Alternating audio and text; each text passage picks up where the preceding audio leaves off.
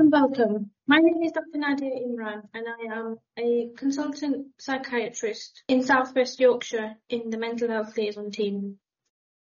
I am also the online CPD or editor for the Royal College of Psychiatrists. Today, I am glad to say that we are joined by Sir Michael Marmot and Dr. Amrit Sachar. Sir Michael Marmot has been Professor of Epidemiology at University College London since 1985 and is the Director of the UCL Institute of Health Equity. He is the author of The Health Gap, The Challenge of an Unequal World and Status Syndrome.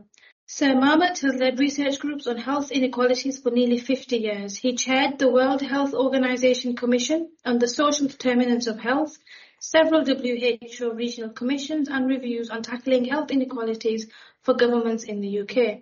He was a member of the Royal Commission on Environmental Pollution for 6 years, and in 2000 he was knighted by Her Majesty the Queen for services to epidemiology and the understanding of health inequalities.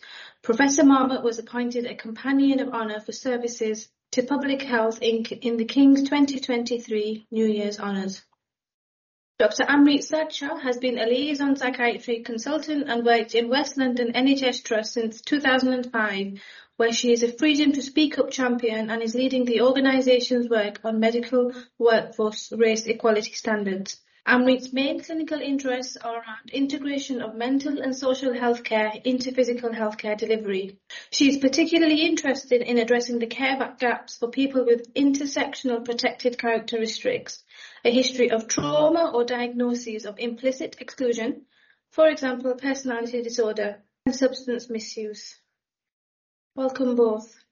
Today we are going to be discussing health inequalities. Thank you for joining us today. So, what are health inequalities and health inequities? And by this, we're talking in a public health and a public mental health context. Well, traditionally, we've thought of health inequalities as being the systematic differences in health between social groups defined by some measure of socioeconomic position, income, education, occupation, social class, or latterly the level of deprivation of the area in which people live. More recently, we've thought about inequalities between groups defined in other ways, between ethnic minorities and white British, for example, people with disability and not with disability, sexual orientation. The inequity part, the way we've used the language, is following the World Health Organization as those systematic inequalities between social groups that are judged to be avoidable by reasonable means and are not avoided, hence unfair, inequitable. So you notice the name of my institute is the Institute of Health Equity, not Health Equality. So it's not that we're seeking equal health for all social groups.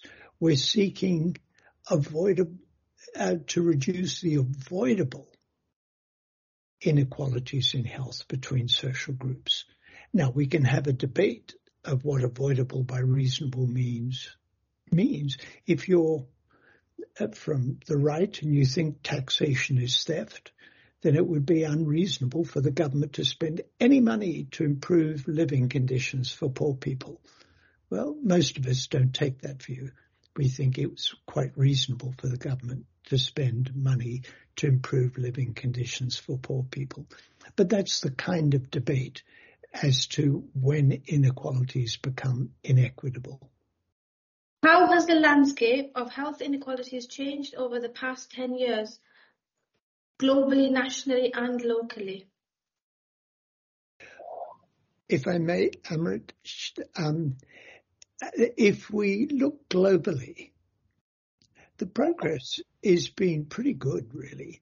Let's take under 5 mortality rates.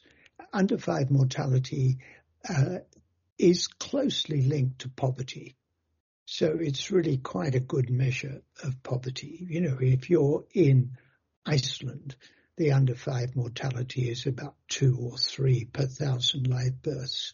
In sub-Saharan Africa, it was, in many countries, 100, 150. So that's the sort of global scale, from 2 or 3 in Iceland to 150 in some sub-Saharan African countries. That global scale's got smaller. The gap between the poor countries, low and middle income countries, in under 5 mortality, and the rich countries got smaller. When I started to chair the WHO Commission on Social Determinants of Health, there were some sub-Saharan African countries with life expectancy of 40. You can't find any now. We're talking about 50, 60. Life expectancy in Brazil's in the 70s. Wow, that's amazing. So globally, health inequalities have got smaller. When we look within countries, and particularly if we look over the last decade, health inequalities have got bigger. If we look in the UK at where people live and classify where people live by level of deprivation, the inequalities starting in around, 2010, 11, 12, the inequalities started to get bigger. And in fact, in the UK, life expectancy declined in the poorest people outside London. So not only over the last decade of the inequalities got bigger, health actually got worse for the poorest people. We did a report for the government of Norway. Norway looks good on just about every measure that you can think of, and yet the inequalities have been getting bigger, even in Norway. So whereas globally the gap between countries has been getting smaller, within countries, in many countries, the inequalities have been getting bigger. And I think that's where some of the intersectionality issues come in as well. So there's not just the poverty issue, there's the many other disadvantages that people experience. And the concept of intersectionality is when you have more than one disadvantage added together, they seem to have a synergistic effect in your disadvantage and the inequitous outcomes that you experience. And so we know, for example, that people with a severe and enduring mental illness die 15 to 20 years younger than their counterparts. What's less known or less talked about, but actually very well documented, is that people with emotionally unstable personality disorder or other personality disorders also die 15 to 20 years younger than their counterparts. And people with learning disabilities die even, the life expectancy discrepancy is even greater. So you've got all these additional factors adding in. And just to Michael's point earlier about inequities, I suppose there's, just for the audience, just to be really clear about the difference between equality and equity. I'm never quite sure if people fully understand the importance of what Michael was talking about with the inequity issue. It's equality is giving the same resource to everybody regardless of their need. And equality in an unequal world is not fair. And equity is about allocating the appropriate resource where it's needed according to your need. But I think, so certainly at the college, we are trying to move from a position of equality, aiming for equality, to moving that to equity. Well, there's another whole debate that people have. And it's a philosophical debate and a political debate that Amrit touched on it when she said it's giving equal resource to everyone. the debate is, are we talking about equality of opportunity or equality of outcome, to put it simply? And in the past, what the economic historian Robert Fogel called the Third Great Awakening in the US, the outcome was what was important, equality of outcome. All politicians sign up to equality of opportunity. Which politician's going to get up and say, I think that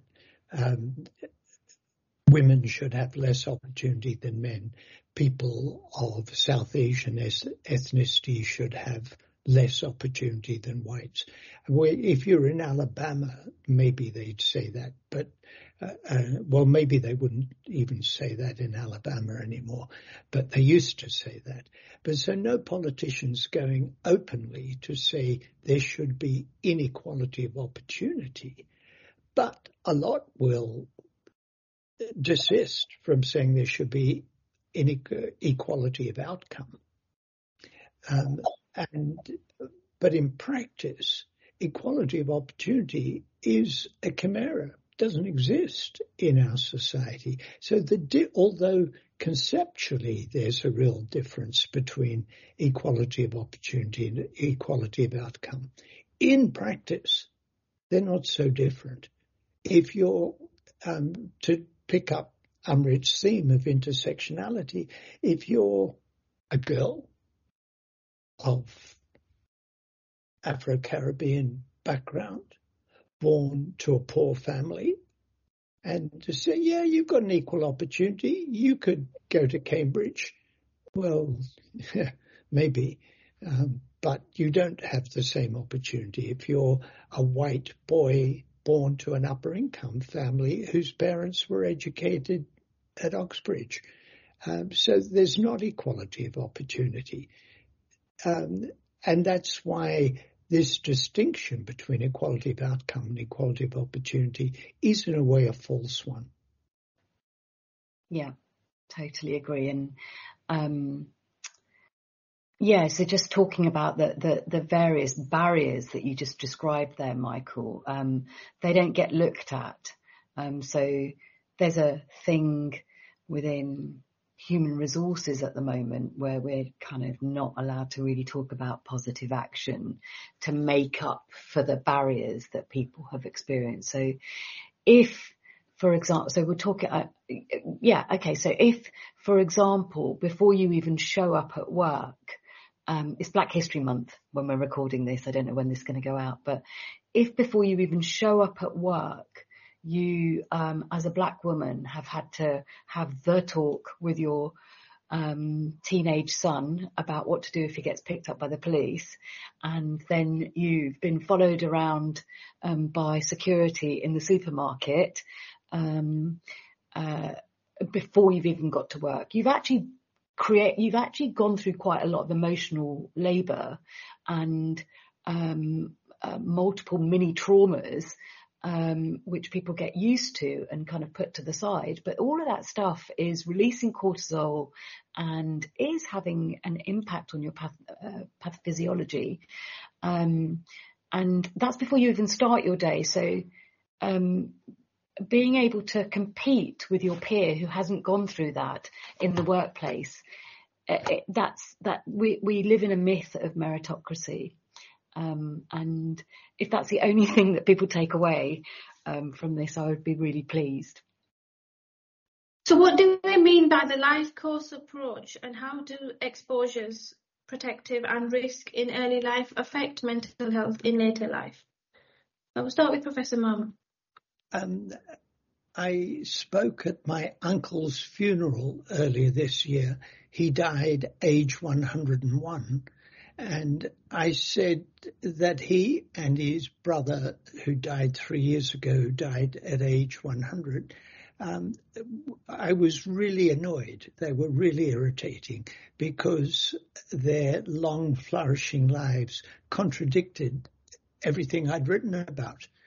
I talk about the importance of child poverty at affecting people's lives. And I said I blame my grandmother for breaking this chain. But it's because they grew up in poverty. And what we know and what the evidence shows is that growing up in poverty, I mean, in low and middle income countries, you may not survive the first 5 years of life. But for those who do survive, there are two kinds of effects that have lifelong influences. One is lack of the positive, and the other is presence of the negative. So we know, thinking about the mind, quite apart from the influences on other parts of the body, but we know the positive of nurturing from parents or other carers, talking to children, loving them, playing with them, singing with them, leads to good cognitive development, psychological, emotional, behavioral, linguistic development.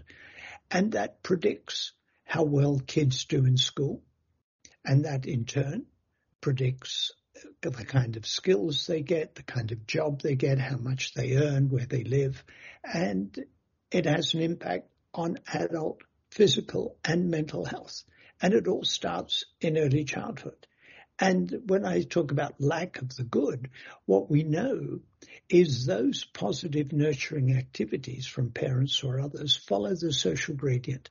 The greater the deprivation, the less likely are parents to hug, cuddle, sing, play, read, do all those good things with kids.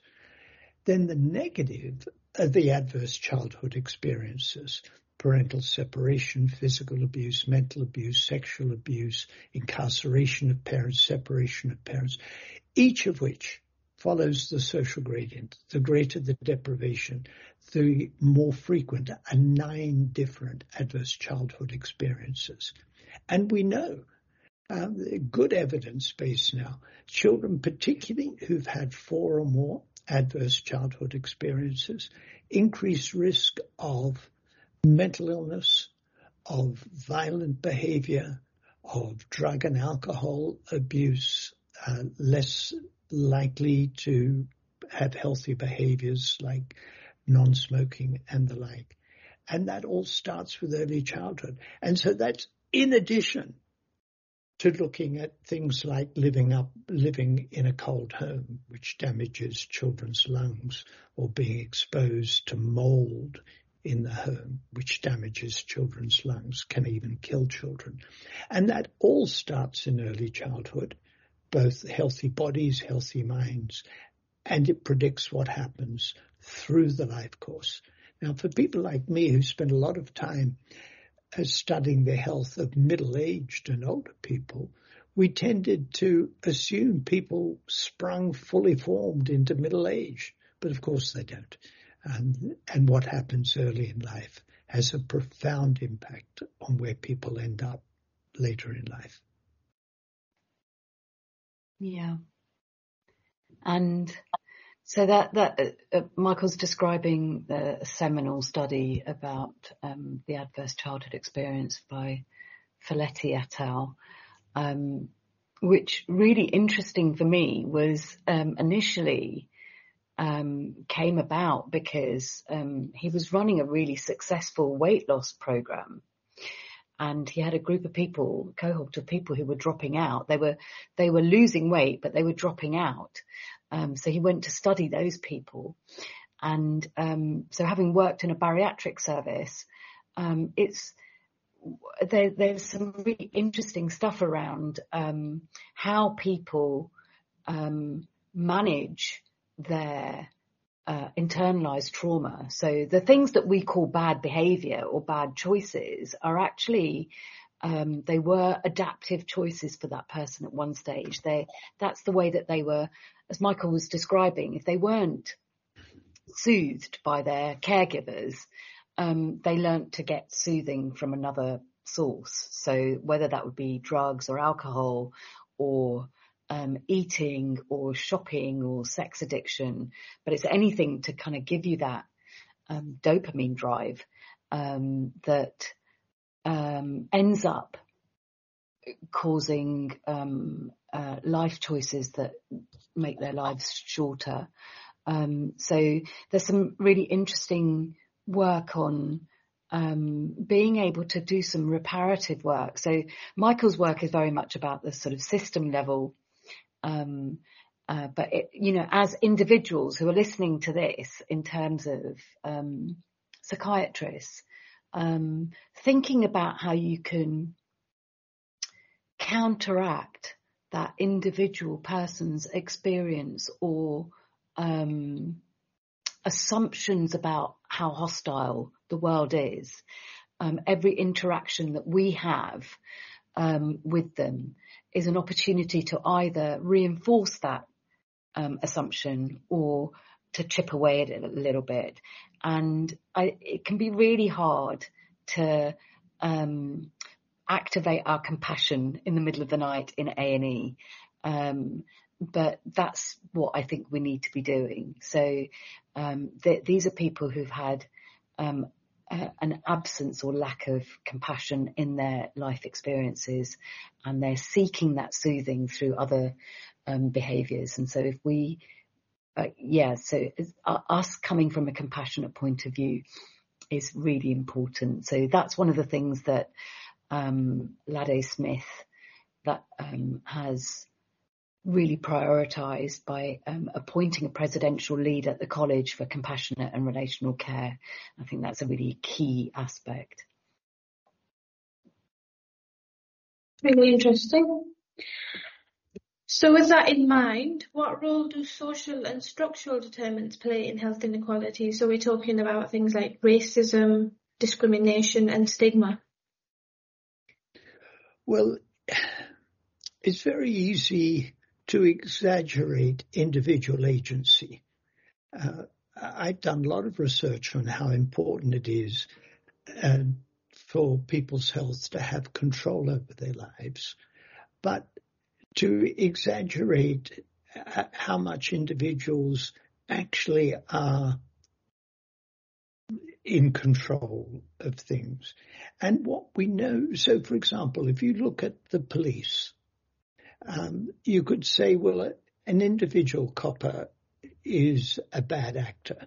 And in fact, that's what the politicians tend to say, a few bad apples.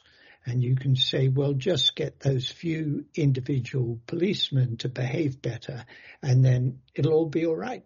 You could be a young black teenager on the streets of London, and once we got rid of those 6 bad policemen, then nobody will ever stop you for no reason ever again. But that's garbage. It runs through the system. It's actually the way the system works. And if we can think about structural and institutional racism slightly differently. Structural, I think about it as really coming deeply in society. And that's hard to change. To change people's culture and attitudes, that's really hard to change. We need to, but it's hard to do. Institutional racism, we can change that. We can change that. To say, get a few rules in there. Make it impossible to discriminate against people based on whether they're disabled or not disabled, whether they're of a particular ethnic group or not, whether their sexual orientation. To say that we won't do that anymore. That's ruled out. And my guess is, and I really do try and distinguish when I'm confident because I've got data and when I'm not, and I'm guessing. My guess is if you change the institutions, you start to change individual behaviors and attitudes. Partly you do it, as an individual. If we think about ourselves, you partly do it because it's the rules. But then you do it because you do it. Forgive me for personal thing, but there's no way I would tell an Irish joke or something, or a Polish joke. I just wouldn't do it anymore. I might have when I was younger and thought that was funny, but I wouldn't do it anymore, even in private. I wouldn't do it in private because it's bad. It's not funny. Now you may say that's ridiculous to take it down to that level, but, because it's unacceptable publicly, in the end, I find it unacceptable privately. Yeah. To do it. So I think you change the institution. Maybe you start taking steps to change the structures. And now that's in relation to racism. We spoke earlier about socioeconomic inequalities, and there's been a lot of discussion about individual responsibility.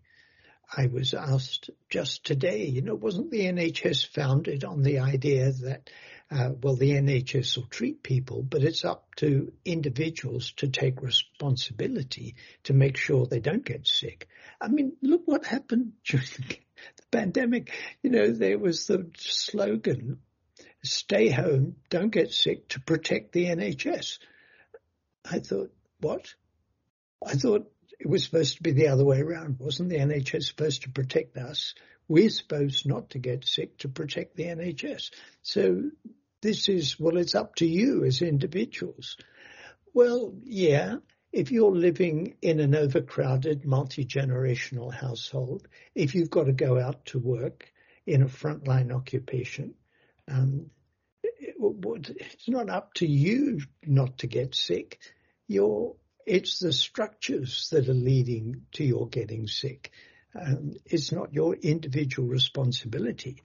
And so you're told to read to your children every night. Well-being people like me think it's good to read to your children. That's what the data show. So read them bedtime stories. And the response might be, I would if I was sure I had a bed. We're homeless. And let alone a book, let alone that I'm depressed. And I haven't got it in me to read to children who are screaming because we're all crowded into one room because we're in temporary accommodation. I mean, I'm giving the extreme example. But so the structures, whether we're talking about racism and discrimination, whether we're talking about socioeconomic inequalities, the structures are key. And we want, I should say, the aim to be to create the conditions where people can exercise agency, take individual responsibility for their health. But they can't do that if the structures and the institutions are against them. And it's interesting, we are encouraged to vilify those people. So one of my pet hates is there's such a lot of programs on the television about benefit scroungers and people who are, making some money through nefarious routes, but nevertheless, it is small money, and yet we'll let the corporations get away with billions. And yeah, I think that's slightly, hugely problematic. I was just going to talk about just picking up on a couple of Michael's points. There was the issue of institutional discrimination. I think what we need to be alert to, and again, this goes back to what we can do individually in the workplace, is really be alert to policies or initiatives that we think are positive. So we might come up with a new service design or service provision or quality improvement, which actually inadvertently disadvantages people who are already disadvantaged. And I remember being given an example of this, which really hit it home for me. The fact that a lot of CAM services, so children and adolescent mental health services, might be geared towards self-harming. and that would be a criteria to allow to admit a patient into a service. Those would tend to be more focused on girls and teenage women, and maybe more white as well. Whereas if you're a young black boy who maybe has had the same adverse childhood experiences, but is manifesting your trauma or your distress in a different way, maybe through more aggressive and outward behaviour, there is no service for you in a lot of CAM services. So you're more likely to end up in the school to prison pipeline, whereas if you're a young white girl, you're more likely to get the CAM service. So nobody built that in. Nobody thought, I want to advantage a certain group of people or disadvantage a certain group of people. So I think it's something about going above conscious levels and just understand some unconscious biases. And so people might be aware of something called an equality impact assessment that all services have to do all the time, but I think they've turned into a tick box exercise. And again, one of the things that we're trying to do at the college, hopefully, is trying to get people thinking about equity impact assessments rather than equality impact assessments that are more nuanced and looking at who might be getting disadvantaged in the process. And then I just wanted to talk about Michael's examples of how we change attitudes. There's a big kind of argument at the moment, people noticing that there's more black and brown people on adverts. And there's a bit of a backlash about that at the moment, that the percentage of black and brown people on adverts is completely disproportionate to the percentage of black and brown people in our society. But actually what's been happening for decades is we've had negative representations of black and brown people on in popular culture in a way that was out of proportion to the lives that those people led. And I think having something that counteracts that and is beamed into people's homes is no bad thing, because we do need the pendulum to swing in the opposite direction a little bit. And I certainly know my mother-in-law's attitude towards black people has changed through watching EastEnders over the decades, because they've been beamed into her home and she's kind of been able to connect with their stories. And can I pick up from a different national perspective? When I was leading the Commission on Equity and Health Inequalities in the Americas, one of our commissioners was a First Nations woman from Canada. And I'm caricaturing slightly here. I said arrogantly, "Oh, I understand the problems of First Nation people in Canada. You know, I've got a model, of social determinants of health." And she said, I said, I'm caricatures slightly. She said, "You're ignorant, but you're worth educating." So she and her colleagues spent a bit of time educating me. And she said, "What you're missing out, yes, all those social determinants that you talk about do apply to First Nations Canadians, but what you're missing out is our culture, our commitment to the land and cultural traditions." So it's important to say this. We're not saying that everybody should be the same. We should recognize the positive contribution that people from different cultures make, and what my Canadian colleague was saying, First Nations people have a different approach to the land and cultural traditions, and there's evidence that that's good for mental health. And it's an old study now, but very compelling. In First Nation Canadians in British Columbia, the youth suicide rate is astonishingly high, several times higher than among white Canadians. And these researchers did a study of First Nation bands in British Columbia. There were about 200 different bands. And they noted that there were very low suicide rates in some and high in others, and it was graded. And they classified them by the degree to which the communities had control over major services, teaching, nursing, police, and the like, and were involved in participation about land rights. And the more community control, not individual control, the more community control, the more cultural cohesion, the lower the adolescent suicide rate. So this is key, recognizing the positive aspects of culture and not discriminating, not turning that into a negative.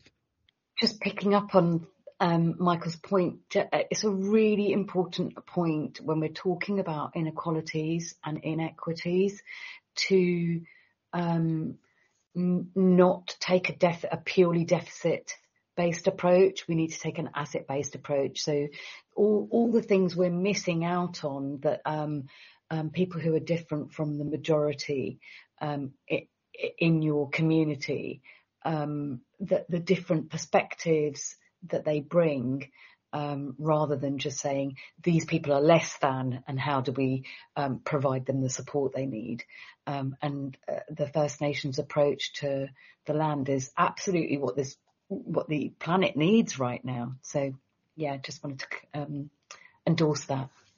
So Amrit, with all this in mind, what is the role of psychiatrists in addressing these health inequalities individually but also collectively? So for me, I think there's something about opening your... So there's something about educating yourself in the way that Michael was gratefully educated by his First Nations colleague. So taking the responsibility to find out more about what your biases might be.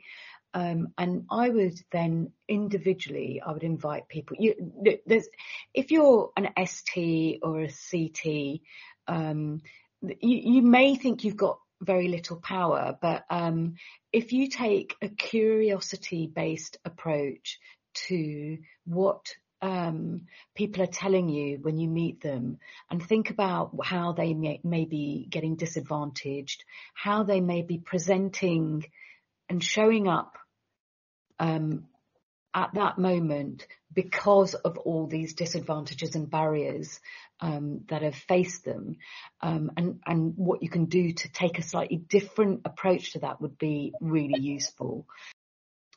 I think the other thing that you can do if you're organising or setting up quality improvement projects and service improvements, just think about who your service improvement project is going to help and who might still be disadvantaged, because there is a risk with every service improvement project we actually widen the disparities. So if we put in an equal amount of resource and we only think of the people who don't have very many barriers to services, what we'll do is we'll improve things for that group, but leave the others behind. So for a simplistic example is thinking about services for talking therapies.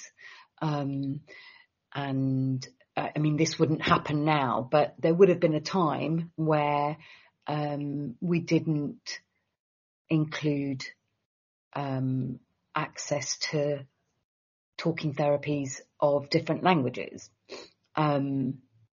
So it would be the people who are already marginalised in this country as immigrants, maybe refugees, maybe not speaking the language. So their outcomes are already likely to be worse. Somebody wonderful has set up a service in the area that excludes them because they don't offer that language. that person, that group of project managers is thinking, well, in phase 2, we'll do the language bit. But often what happens is the money runs out, or something runs out, and we never quite get round to it. So I would say, if you are in the position of designing services, design around the most disadvantaged first. And actually the way you design your service will have an improvement benefit for everybody. So rather than designing for the most advantaged, think about the most disadvantaged. And then co-production. It's outrageous in this day and age to be doing work that impacts people with lived experience without them involved in a meaningful way right at the beginning. And I think there's something about educating people with lived experience so that they can contribute in a meaningful way. But I also think the thing that we're missing is educating healthcare and social care professionals to understand how to work with people with lived experience in a meaningful way. So that's my call to action for people. Think about equity and design for the most disadvantaged. Think about the people with lived experience as having something to offer rather than you just giving them a lift up, and think about compassion. It sounds very simple, but very important. Compassion is at the heart of what we do, isn't it? Absolutely, absolutely. Thoughts on that question, Michael? What's our responsibility as psychiatrists? How can we address this? We've been working with now integrated care systems with the East London Foundation Trust, which has responsibility for mental health for the whole community.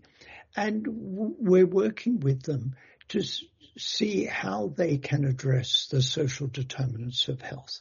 Now, this is a trust that has responsibility for mental health, addressing the social determinants of health. Now, individual psychiatrists can't do that alone. You've got to do it as part of organized activities. But people on the front line, like individual psychiatrists, can recognize the problem and say, right, we need to deal with this. If you're a child psychiatrist and a child's being abused, you don't say, well, nothing I can do. I'm not a social worker. I can't change housing. So fine, let the child be abused. You don't say that. You say, right, how can we mobilize the system so this isn't happening anymore, so we can do something about it? So recognizing the problem and recognizing the need for social action. Amrit rightly, and I agree completely, has talked about what the individual psychiatrist can do. And I talk about what the organization can do, of which the individual psychiatrist is a key part. Where do I think this is all going? Often I get asked, am I optimistic? And it's a bit hard right at the moment to declare yourself an optimist. With what's going on in the world, ghastly stuff all over the place. But I'm hopeful. Which is a bit different. It's not saying, let's stand back, everything will get better, don't worry. It's saying, I'm hopeful that if we, psychiatrists, public health people, GPs, nurses, ambulance drivers, everybody gets involved, understands these issues, we can really make a difference. We can make the future look brighter. So it looks pretty grim at the moment. And there's not so much any one of us individually can do, but together we really can make a difference. I'm hopeful. And I would say, well, what's the alternative? But you have to be, don't you? You do things. Even you can have hope, even if there's a small chance of success. But especially when the alternative is pretty grim. So I agree. And it's collective action. Okay, Michael and Amrit, thank you very much for joining us today. That brings us to the end of this podcast. If you would like to gain CPD credits for this, please complete the short module test associated with this podcast. Thank you again for listening to this CPD e-learning podcast. For the latest updates, follow us on Twitter at RCPsych_eLearn, and to listen to more podcasts from the CPD e-learning portfolio, visit us on SoundCloud or search for us online.